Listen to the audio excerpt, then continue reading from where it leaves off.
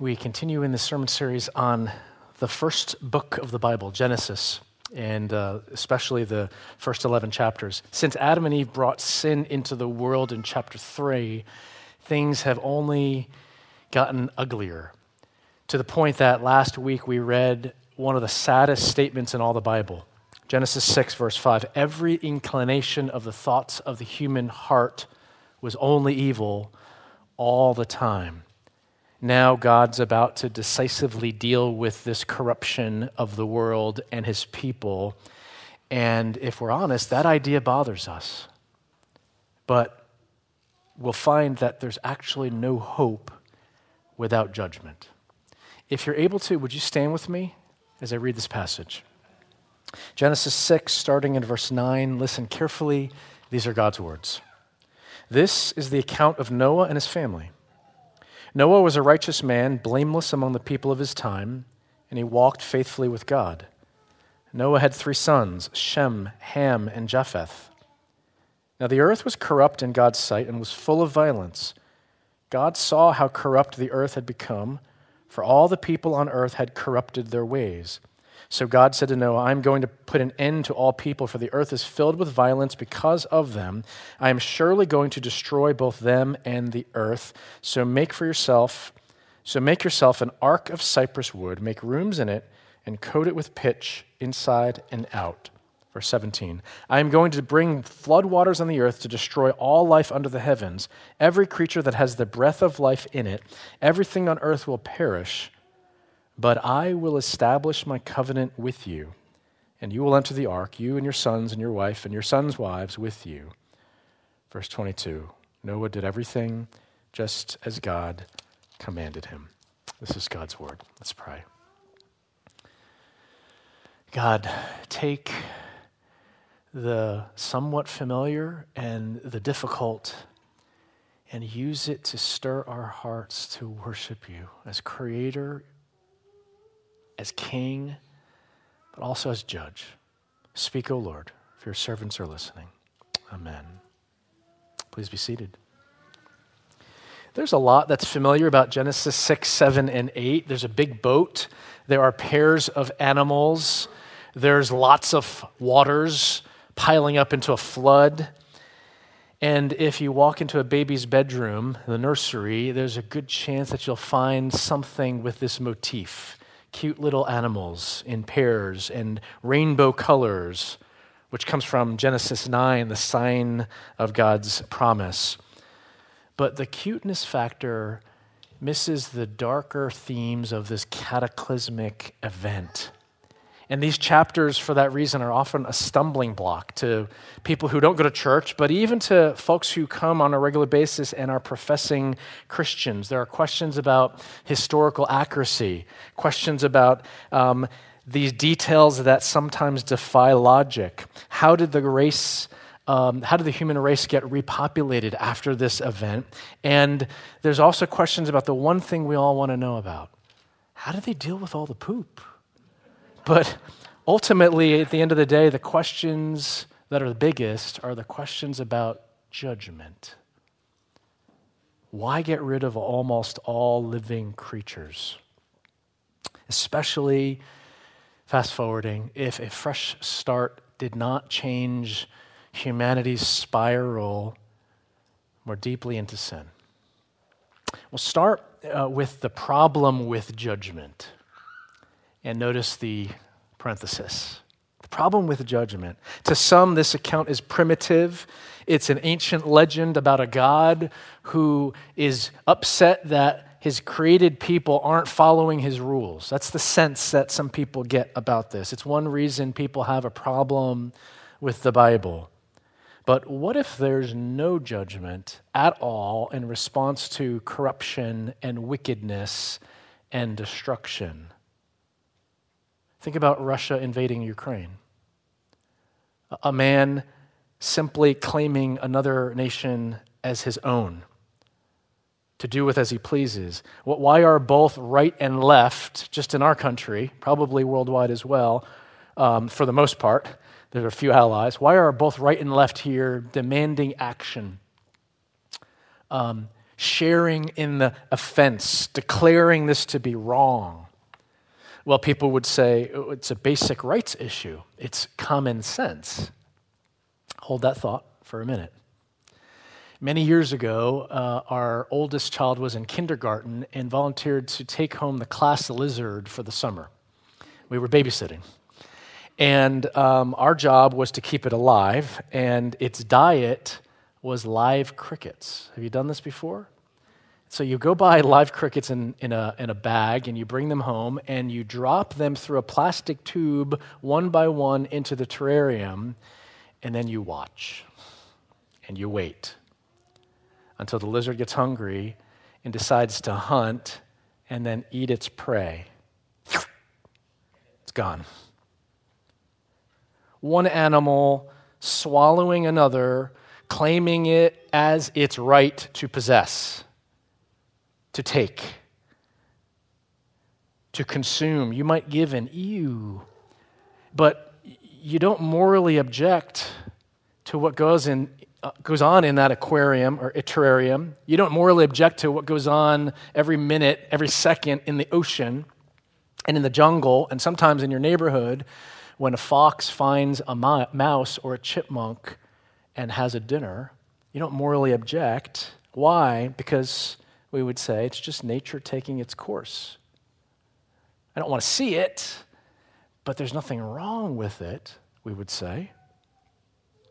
But if you believe that human beings are merely advanced animals, the product of random mutations over an incredibly long period of time, at what point did the strong eating the weak, the fasts taking possession of the slow, the bigger dominating the smaller, at what point did that turn from, that's nature, to what kind of a monster invades another country and eats it for lunch?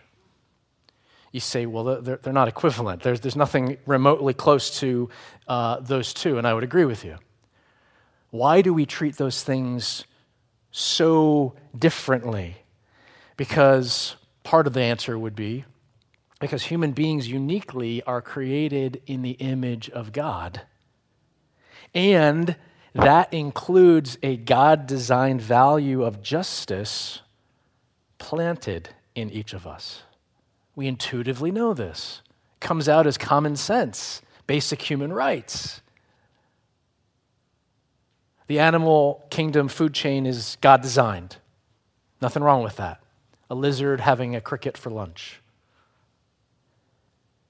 The invasion of Ukraine by Putin, on the other hand, the violation of human rights is not God-designed. We'd easily affirm these things. It offends justice. So nations have responded with sanctions, UN resolutions, supply of arms, but that's not slowing down the Russian engine. Ultimately, bad people will continue to do bad things to innocent other people. One official count says that about 600 Ukrainian civilians have been killed so far in the battle. Others would say, not even close. It's at least 5 times that. And who actually knows? Because you can't count these things in the chaos of war. But too many sons and daughters, we could easily say, too many neighbors and friends have already been lost, and too many more will be lost. Where will justice for these families come from? If you've ever had a significant wrong done against you, if you've ever had violence perpetrated against you or a loved one, wouldn't you be driven to seek justice, to right the wrong? It's easy, if we're honest with ourselves, it's easy for any of us who have never experienced persecution or racism or a lesser prejudice to criticize whatever justice movements may be out there. It's easy because we've been immune. It's easy for us who have never had our houses burned down or all of our land and possessions claimed by a dictator or our people group targeted for genocide. It's easy to demand diplomacy over armed conflict. What hope is there for the oppressed? for the war-ravaged, for the raped, the murdered, the robbed of future and hope. Unless there is a God who will vindicate his people, who is intent on righting every wrong, who will judge the wicked and free the earth one day of all that is ugly and violent and corrupted. This kind of God is not a God to avoid or to belittle or to dismiss. This is the kind of God to flee to and trust in for justice to come. None of us actually dislikes justice. We all want it. We just don't want it to come on ourselves. Secondly, the reality of self-judgment.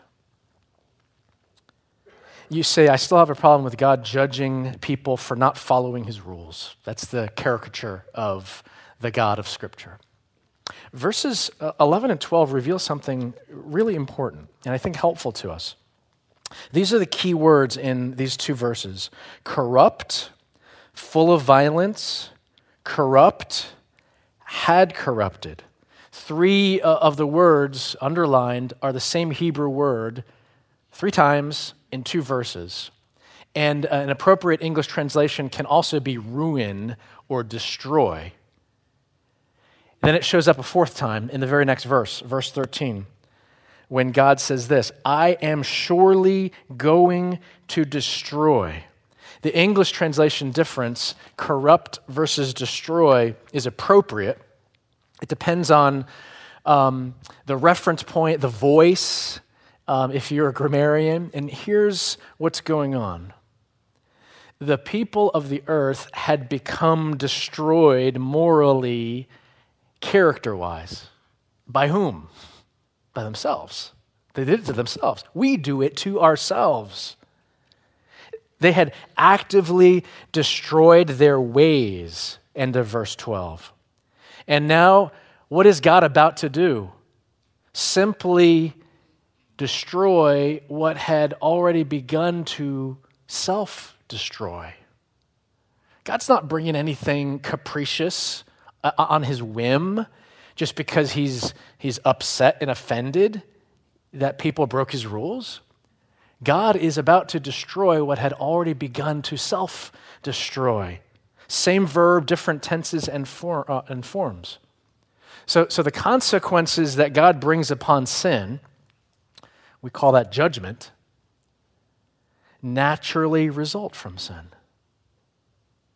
You wouldn't be surprised if you chain smoked 2 packs a day for 25 years, you wouldn't be surprised that you got lung cancer. Or at least you shouldn't be surprised.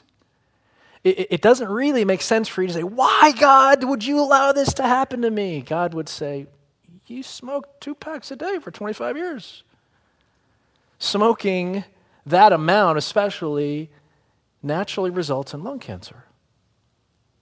And sin, the choice of not God, naturally results in self-destruction. God is destroying what had already begun quite competently to self-destroy. So, since sin is always a choice to reject God's design for life, reject flourishing, reject relational intimacy and health, when spiritual death, we call that hell, comes upon people who reject Jesus as Savior, then being offended or dismissing the possibility that a loving God could do such a thing to anyone, neither does that make much sense. Because when you reject Jesus, you absolutely do not want what he offers, and more significantly, you absolutely do not want him. When you reject Jesus, you don't want to be with him. You don't want to receive his love. You don't want to love him back. You don't want to, you don't value being in the presence of the King and Savior for eternity, let alone delight in him. I believe it's biblically accurate to say that the worst aspect of the suffering of hell is that God's presence is completely withdrawn. Completely withdrawn. For creatures made in his image, designed to be nourished and cherished and sustained by God himself in his presence, that's our design. That's how we've been made. To reject him and to completely lose his presence creates a vacuum of self. Leads to a loveless, dark, lonely, black hole of a being, disconnected from everything that is light and life and beauty and belonging and satisfaction, which is what sin naturally leads to, which is actually the choice of sin. I'd rather have that, as horrible as it sounds, than God. When you choose sin over God, you destroy self. You bring judgment on self. What hope is there? Here's a heading you've seen before. Thirdly, mercy and judgment. God promises to bring judgment on the earth. The verses are filled with detail about his instruction to Noah to get ready. In the middle of all of this detail, all of a sudden, again, we run into this theme of mercy and judgment. I hope you would say, again?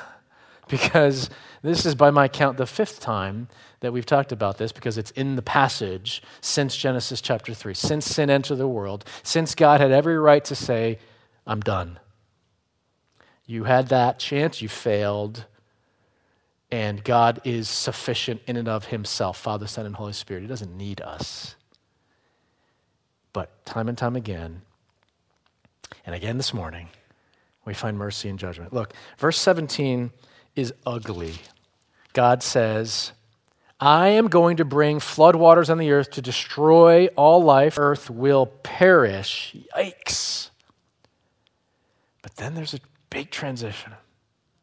Those gospel words we love to talk about, but God. And in this case, God's speaking, and so it comes out like this, but I will establish my covenant with you. Judgment? Yeah, it's coming. It's going to be ugly. But mercy, salvation, life from death, covenant. Verse 18 is the first time in the Bible that this key salvation word shows up. Covenant. God is making a promise to rescue, to not abandon. And so for now, all Noah understands is that this is a promise to physically rescue him and his family and these animals. Right? That's salvation to Noah. That's all he knows at this point. But it's only a hint of what's to come. Think of Noah. Think of what this reminds you of, maybe. Noah, through one man, many will be saved.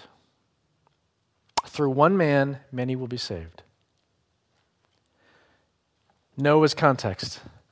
Water will fall from the sky for 40 days and 40 nights and flood the earth. See, that's crazy. Well, ask the people of Australia, sadly, what 3 days of rain can do to the land. Ask some friends you may have down in Somerset County, Hillsborough, for example, how one night of Hurricane Ida's rains can flood an entire town. Plus, the waters will rise, but the same water bringing judgment would bring salvation to Noah and his family. It would bury all life, these waters. But the same waters that bury would lift up Noah and his family and these animals in this big boat and save them. Mercy in judgment. Not mercy and judgment, mercy in judgment. It's a paradox. Same waters. Killed and brought life. You know, it was a fresh start for those saved from judgment. They got to live in a new world. But fast forward again real quick, sinful humanity would pick up right where it started. It's almost comical when you read chapter 9. God makes this, God gives this wonderful speech and promises to never again do this.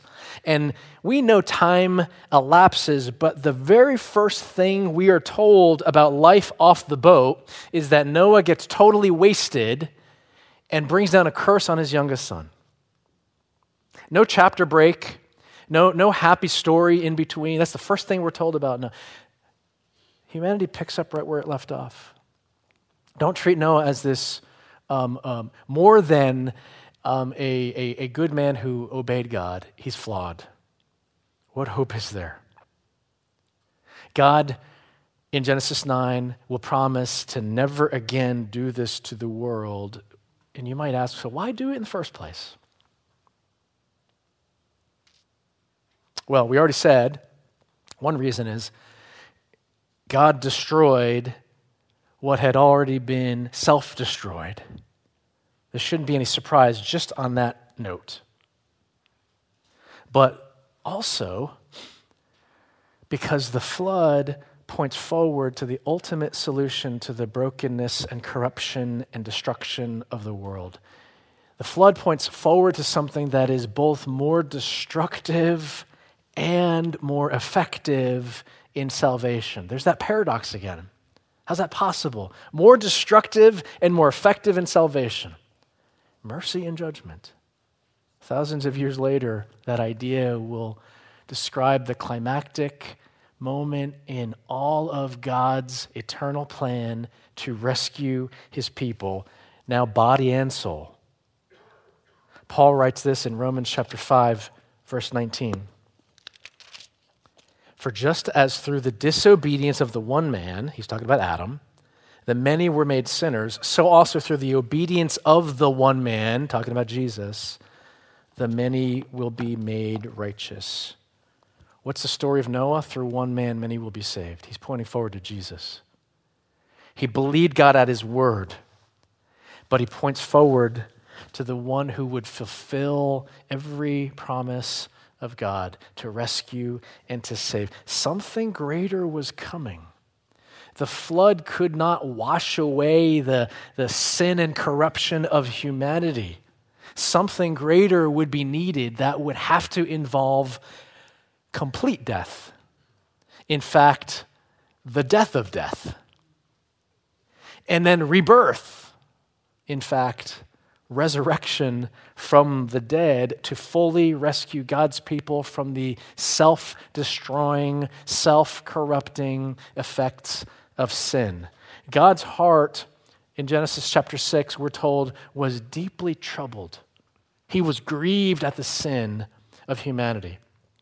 But God won't merely continue to be his heart won't merely continue to be deeply troubled. His heart will be broken. God the Son's heart will be pierced. Blood will flow. Jesus will allow the floodwaters of sin and death to overcome him. And through faith in that very judgment, you can receive mercy, forgiveness, rescue for eternity. Life from death, salvation from judgment. Mercy in the judgment. This is the gospel according to Genesis. Let's pray. God, show us your holiness, your perfect wisdom, and yes, your love even in the midst of judgment. Show us Christ, the author and perfecter of our faith, who for the joy set before him endured the cross, scorning its shame, and sat down at the right hand of your throne, O Father. Lead us to worship him more and more fully in awe, in humility, and to flee to you in your arms, that we might receive the greatest gift you've ever offered, your very presence. Be with us now and forever, we pray in the name of Jesus. Amen.